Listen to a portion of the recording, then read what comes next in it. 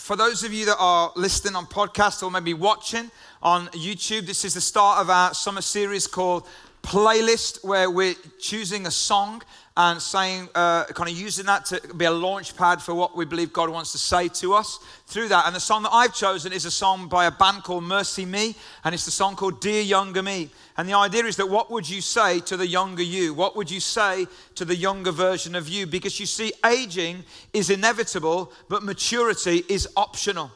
And one of the things I discovered while I was studying this is that we as a culture, okay, especially in the Western world, the States and Europe, we longed for maturity. We aspired for maturity until about 1920. Because in the 1920s, there was such a big sociological shift after the First World War. Women started dyeing their hair, because they associated hair changing color with getting old, and all of a sudden we didn't want to get old. So that's been the shift between now we associate getting old with maturity, so we don't kind of want maturity so much because we think it's about getting old.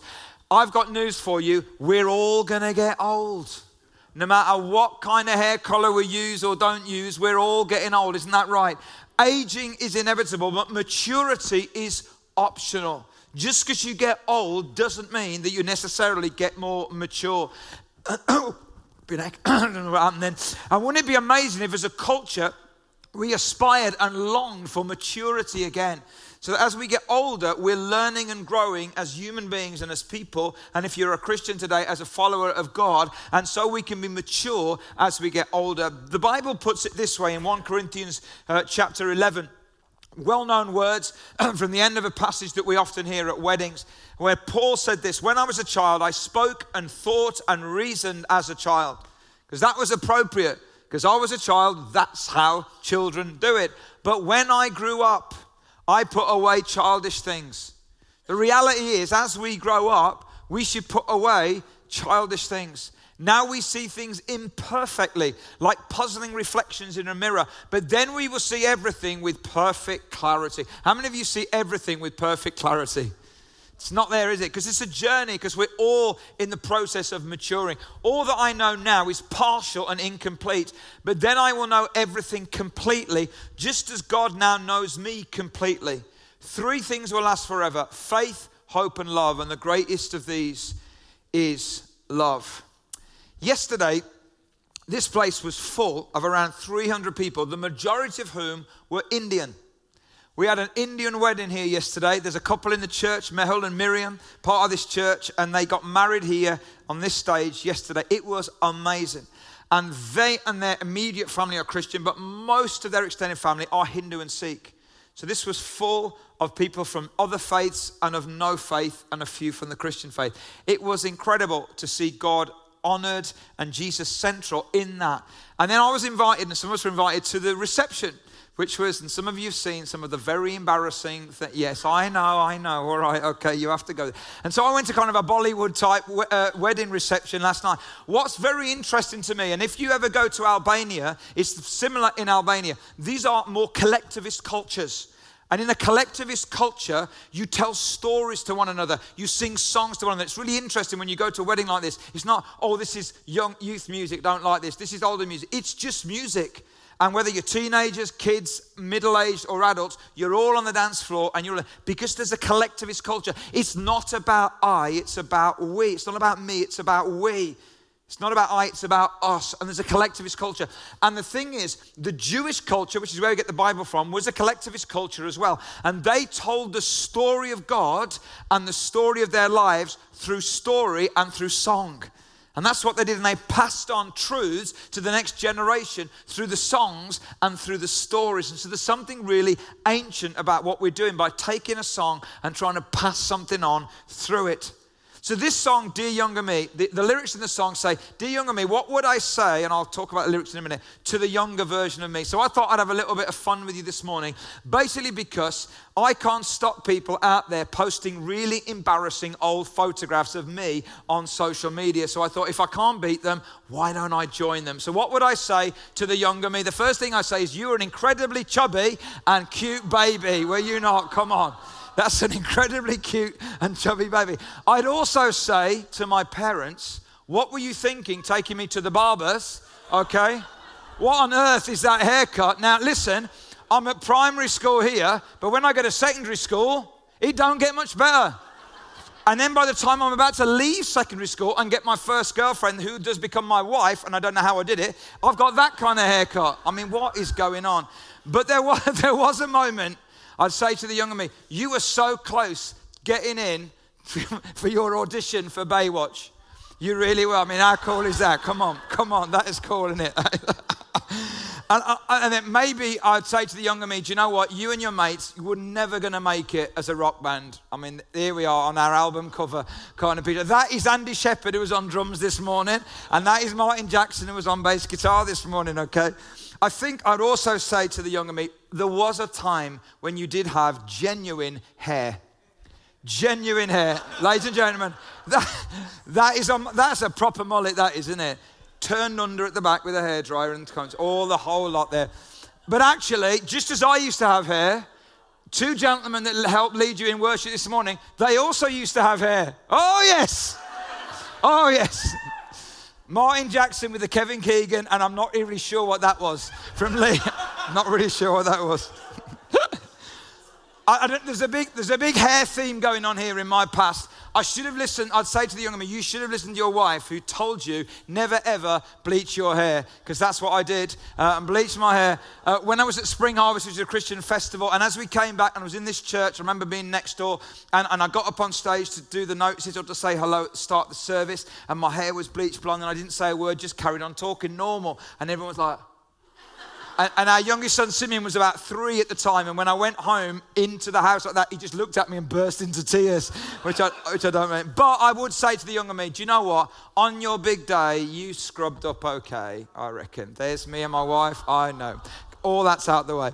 So what would I really say to the younger me? Okay, that's just a bit of fun. What would I really say to the younger me? 5 things that I want to throw out at you this morning. And if any of this resonates with you, then I hope you take it with you. Firstly, I'd say to the younger me, enjoy the small things, but prioritize the big. I'm the kind of person that the way I'm wired is I'm futuristic, I'm strategic, I'm activity oriented. All of my life, I'm just like, what's the next thing? And I walk past so many things. I find it really hard to enjoy the moment. And I'd say to the younger me, Leon, slow down.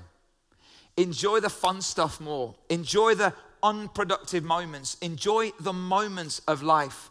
There's a story in the Bible where Jesus is confronted with a blind man, and in order to heal him, he spits. And he spits and puts the spit in the guy's eyes. And he says, now what do you see? And he says, well, I see some men, but they look like trees.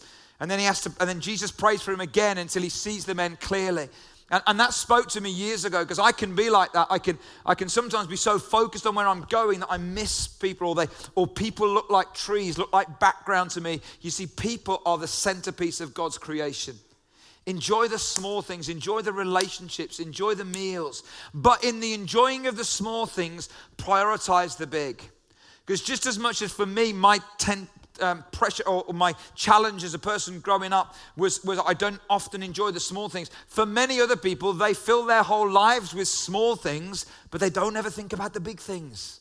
So enjoy the small, but prioritize the big. Some of you will know that old illustration of where you've got a big jar and you've got rocks and pebbles and sand, and you have to put all of it in the jar.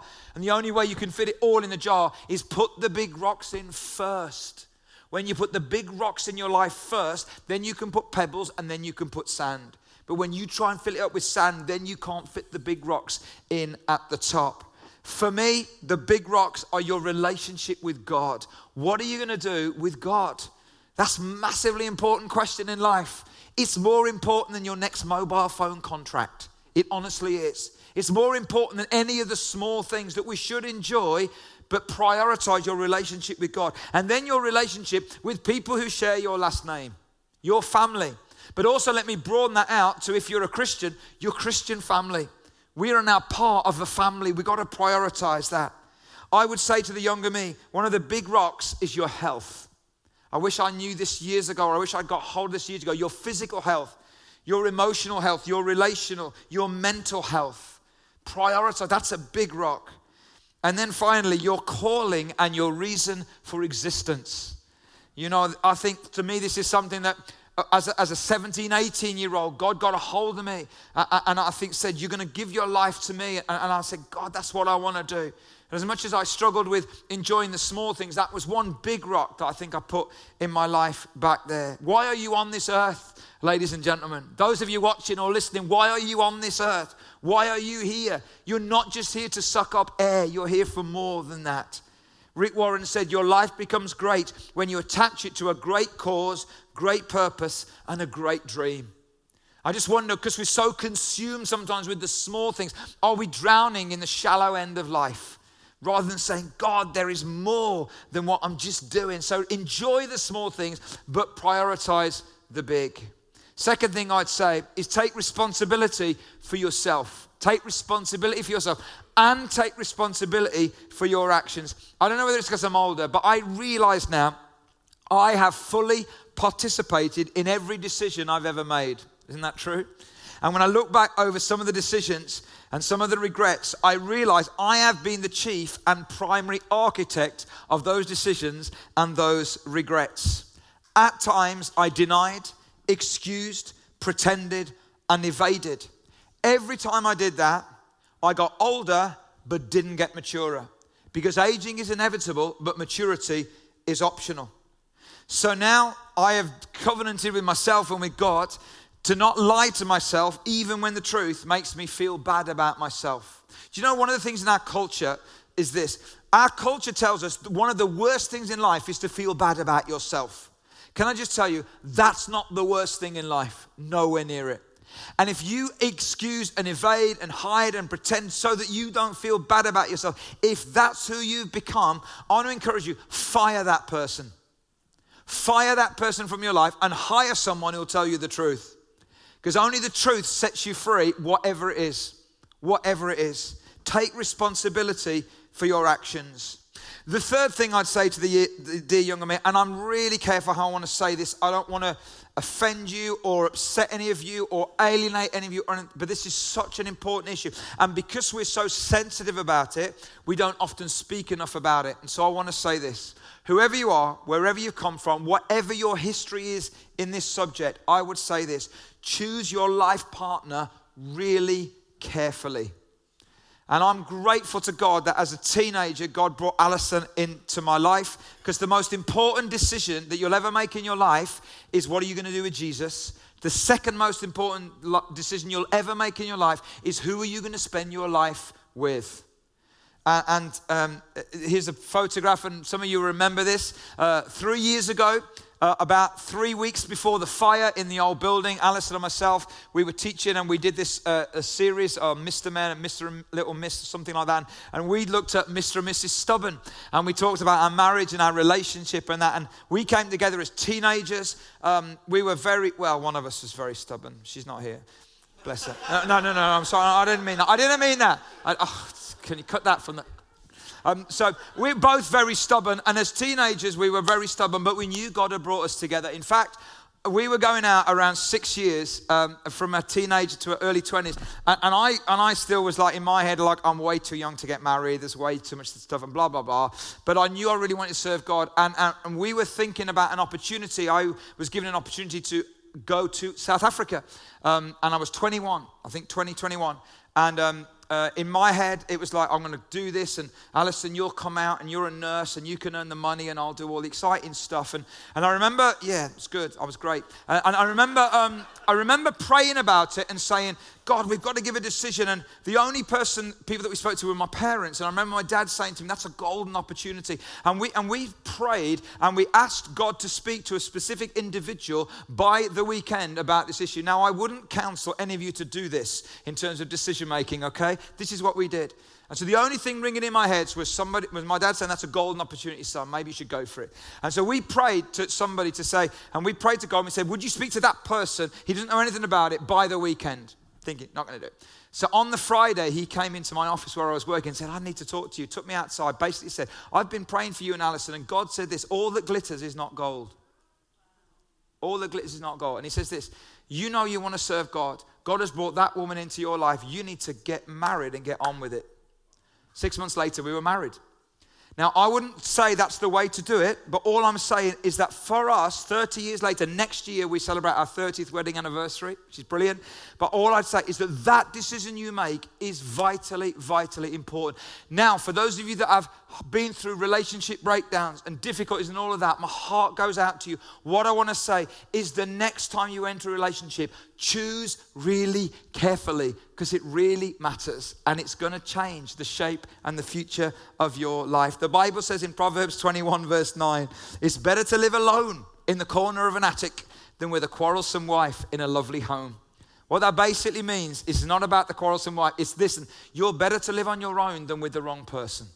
That's so important. And what we try to do here as a church, and we don't talk about this often enough, is that when you think about, hey, I might be getting, me and this person, we might want to get married. What we suggest to you is before you set the wedding date, because once you set the wedding date, you're all about the wedding. We say, rather than being all about the wedding, how about being all about the marriage? So before you set the wedding date, come and talk to us and let us connect you to another couple who've been married longer, and they will take you through some what we call pre-marriage preparation, and they will enter into your life relationally, talk you through some stuff, help you, be there for you the other side of the wedding day, and just invest into the marriage rather than being all about the wedding day. So if any of you are out there thinking about it, come and talk to us. We would love to invest. We care more about your marriage than you think. And we want to invest in that whole process. So that's the third thing. The fourth thing I want to say is this. I would say this to the younger me. Don't be surprised. Don't be surprised. Let's go to the scriptures in 1 Peter chapter 4. Dear friends, don't be surprised at the fiery trials you are going through, as if something strange were happening to you. I love the Bible. He's basically saying, he's talking to a group of first century Christians who are going through all kinds of horrendous situations. He's saying, don't be surprised when you go through all this stuff, as if something strange were happening to you. I have been really surprised over the years, haven't you? I've been surprised at people. I've been surprised at life. I've been surprised by God, but the Bible says, don't be surprised if something strange will happen to you. Instead, be very glad, for these trials make you partners with Christ in his suffering, so that you will have the wonderful joy of seeing his glory when it is revealed to all the world. When I was in America a few months ago, there was this guy speaking at an event I was at, and he was talking about what had happened to him, and he used this passage of scripture, don't be surprised. And he told some stories about things that had happened in his life. And I sat there thinking, my goodness, I can't believe how many horrendous things have happened to you. But he said this, sometimes, and as a Christian, you have all these different things happening to you. And then you try to work out, is this my fault? Is this God? Is this the devil? Anyone ever been there? And you work it, and is it this, is it that, is it that? And he said, and as I started doing all that, I thought to myself, does it matter? Does it really matter at one level? Actually, all of this stuff is going to happen to us. The Bible has said thousands of years ago, don't be surprised. Don't be surprised. It doesn't really matter at one level, where or why, you can't work all that out. What really matters is your response. And what really matters is that what God says and does in the middle of those surprising, that shouldn't be surprising, but difficult trials. And I tweeted recently this that I'd been reading. God has been with good people going through bad things for a very long time. God has been with good people going through very bad things for a very long time. So if this morning you are going through a very bad thing, you are not on your own. Don't be surprised. This is what life does. This is what can happen. This is what the enemy will do. This is what our mistakes will do. At one level, it doesn't matter where they come from. What really matters is that we know what God says and who God is in the middle of those trials. Christine Caine, who's an author and speaker, she says, whether we ever understand why or why not, the only way through any unexpected shock is through. The only way through any unexpected shock is through. And the fifth thing I'd say, and on the back of this one, don't be surprised, is I'd say this: he's got this. Whatever you're going through, I'd say to the younger me, he's got this. So when we were very young parents and Simeon was diagnosed with his life issues of special needs and disability, and we as young parents were told he'll never live an independent life and all of that. And as we went and sat in the car park and bawled our eyes out, I wish somehow into that space I could have heard these words. He's got this. God has got this. And there's a great passage of scripture in Isaiah 43. I am the Lord, your Holy One, Israel's creator, your king. God's basically saying, listen, I'm the one speaking to you. These are my credentials. I'm your Holy One, I'm your creator, I'm your king, I'm your Lord, okay? So these are my credentials. Then he said, this is what the Lord says. He who made a way through the sea, a path through the mighty warriors. He's telling them the stories of the past. This is what I did when the children of Israel went through the Red Sea. When the Egyptians who were coming after them, who drew out the chariots and horses, the army and reinforcements together, and they lay there, never to rise again, extinguished, snuffed out like a wick. So this is who I am. These are my credentials. This is what I've done. But then he said this, forget the former things. Do not dwell on the past. See, I am doing a new thing. Now it springs up. Do you not perceive it? I am making a way in the wilderness and streams in the wasteland. And I want to say to the younger me, I want to say to me and Alison in the car, bawling our eyes out like babies, not sure how whatever's going to happen in the future in our lives. I wish I could say, hey, he's got this. He's done it before and he will do it again.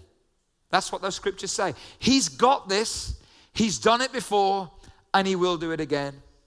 And so for you this morning, for those of you listening or watching today, if you're going through a tough time, a fiery trial, something where you just don't know you need to hear these words. He has got this. He's done it before. He will do it again.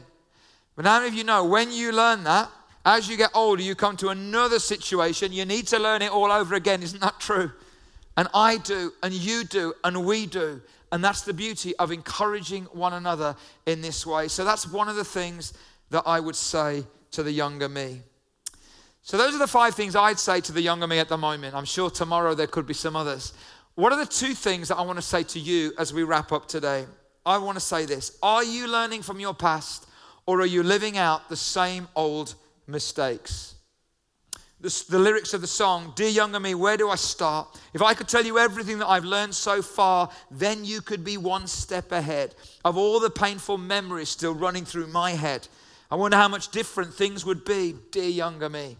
I cannot decide, do I give some speech about how to get the most out of your life, or do I go deep and try to change the choices that you'll make because they're choices that made me? A guy called James Joyce, who's the Irish playwright, author that many of you will have heard of, he said, a man's errors are his portals of discovery. A man's errors are his portals of discovery. If we learn from our mistakes, don't keep making the same old ones. When I was preparing for this, I was reminded of an illustration I used to use years ago when I first began preaching, but it's so old I've left it aside. But I really felt God say, bring it out again. Somebody needs to hear that today. And so here it is. This is called A Story in 5 chapters. Chapter 1, I walk down the street. There's a deep hole in the pavement. I fall in. I'm lost. I'm helpless. It isn't my fault. It takes forever to find a way out. Chapter 2, I walk down the same street. There's a deep hole in the pavement. I pretend I don't see it. I fall in again. I can't believe I'm in the same place, but it isn't my fault. Still takes me a long time to get out. Chapter 3, I walk down the same street. There's a deep hole in the pavement. I see it's there. I still fall in. It's a habit. My eyes are open. I know where I am. It is my fault. I get out immediately. Chapter 4, I walk down the same street. There's a deep hole in the pavement. I walk around it. Chapter 5, this is the game changer. I walk down a different street. I wonder how many of us today need to walk down a different street. Rather than keep trying to navigate and pretend and avoid, and why don't we just say, hey, I'm not going to walk down that. I'm going to learn and I'm going to walk down a different street. Second thing I'd say to you is, are you inhabiting the past or are you investing in the future? While we were on holiday, I came off all social media, and it was during the knockout stage of the World Cup, so didn't have any of that stuff that you guys loved all through that couple of weeks. But we did watch the knockout games, and at a bar down the road with those big screens and hundreds of England fans who were on holiday, and it was great. But we went and watched the game and then came away and just left it all behind. It wasn't until I got back that I saw some of the stuff on social media about England and about Gareth Southgate. And I love this photograph. I just love this photograph because this is the next one. Photograph. Thank you. This is the current Gareth Southgate consoling the younger Gareth Southgate. Because some of you remember in 96 or whenever it was that he missed that penalty. Do you know what I mean? Which cost the football team and the nation. And that picture of, and these words, listen, learn and grow. Isn't that great? See, God can speak through anything, you know.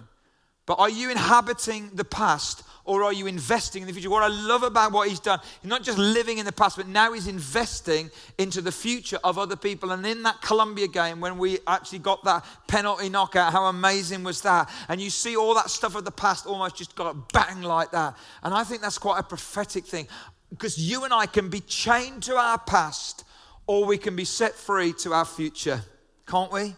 Are you inhabiting the past or are you investing in the future?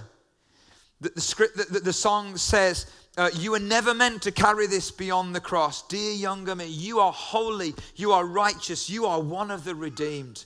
He said, oh, come on, no matter what you've done, don't be chained to the past. Don't inhabit the past. Invest in the future. And then I don't know where I found this from, but I think this is so powerful. It says this, I can guarantee you this, if the way we invest in the people around us improves, it won't be long before we start changing the world one relationship at a time. One relationship at a time. And I want to say to you young guys, you know, you can start doing that now. You can look out for other people that you can invest into. But those of you who are not so young, and if you don't know whether you're old or young, you're old. All right, let me just work that out, okay? If you're even having the conversation in your head, you're old. So you look around you, there are so many people that you can invest in. But as we invest in, we've got to be growing ourselves as well. So as we finish, what can we do with this message this morning? Aging is inevitable, but maturity is optional. And I wanted to think about some application for you. What can you do with this? And so I came up with 3 things I want to throw out there. The first thing is a bit radical, and not many of you are going to do it, because you're not big enough, okay, for it. So let me try that approach. But here's the first thing. I want to encourage you to write a letter to your younger self. Andy did this at Staff Devotions a few months ago. It was so difficult and so profound. We picked an age. You just pick your own age, whether it's 14, 16, 20, 21, 6, whatever. Write a letter to yourself. And what you've learned now, what would you say to that younger you?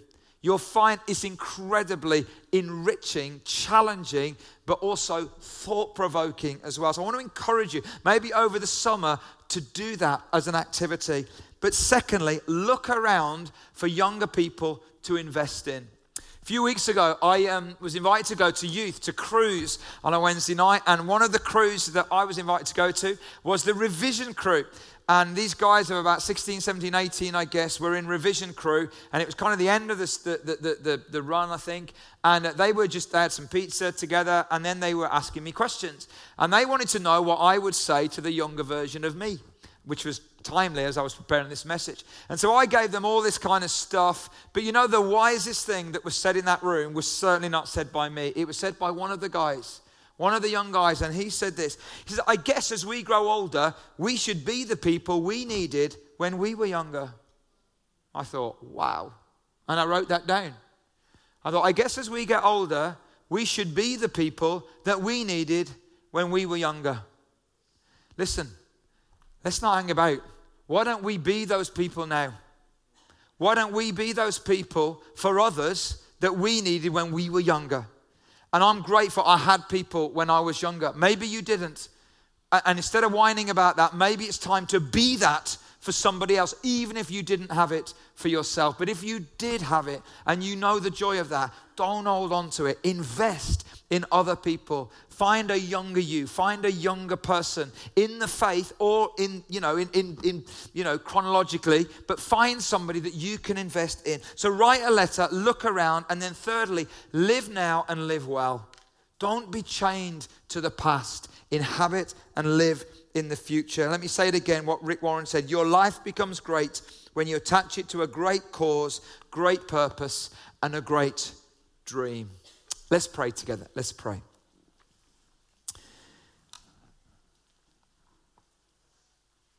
Just take a moment. In a moment, we're going to take communion together and worship and finish our time together. But just take a moment now, if you can. Maybe ignore the person next to you for a moment. Just think about what God might be saying to you. Whether you're here in the room today, whether you're listening, whether you're watching it on YouTube, what could God be saying to you now? Maybe you look back over your shoulder. Maybe there's some streets you've walked down. Maybe it's time to walk down a different street. Maybe for some of you, you know that you've been making the same mistakes time and time again, and you've grown older, but maybe not mature in that area. Or maybe you're facing something really difficult and it surprised you and shocked you, and you don't know where to go. Maybe you need to hear these words. He's got this. He's done it before. He will do it again. And as you hear those words today, start thinking about those around you that you can invest in, that you can look out for. And then accept the challenge to keep growing and to keep living and to keep inhabiting not the past but the future, the present and the future. And as God propels us forward by His Spirit, may we be the people who don't just get old, but who grow mature. Mature with a childlike faith, but not a childish experience. We have that kind of Caleb spirit who at 80, 85 said, give me another mountain to climb. That's maturity. Growing old, but growing mature, having a spirit that is adventurous, that's healthy, that's positive, that's growing and that's pouring into the lives of other people. God, I pray that you'd give us that kind of spirit. Give us that kind of maturity in Jesus' name. Amen.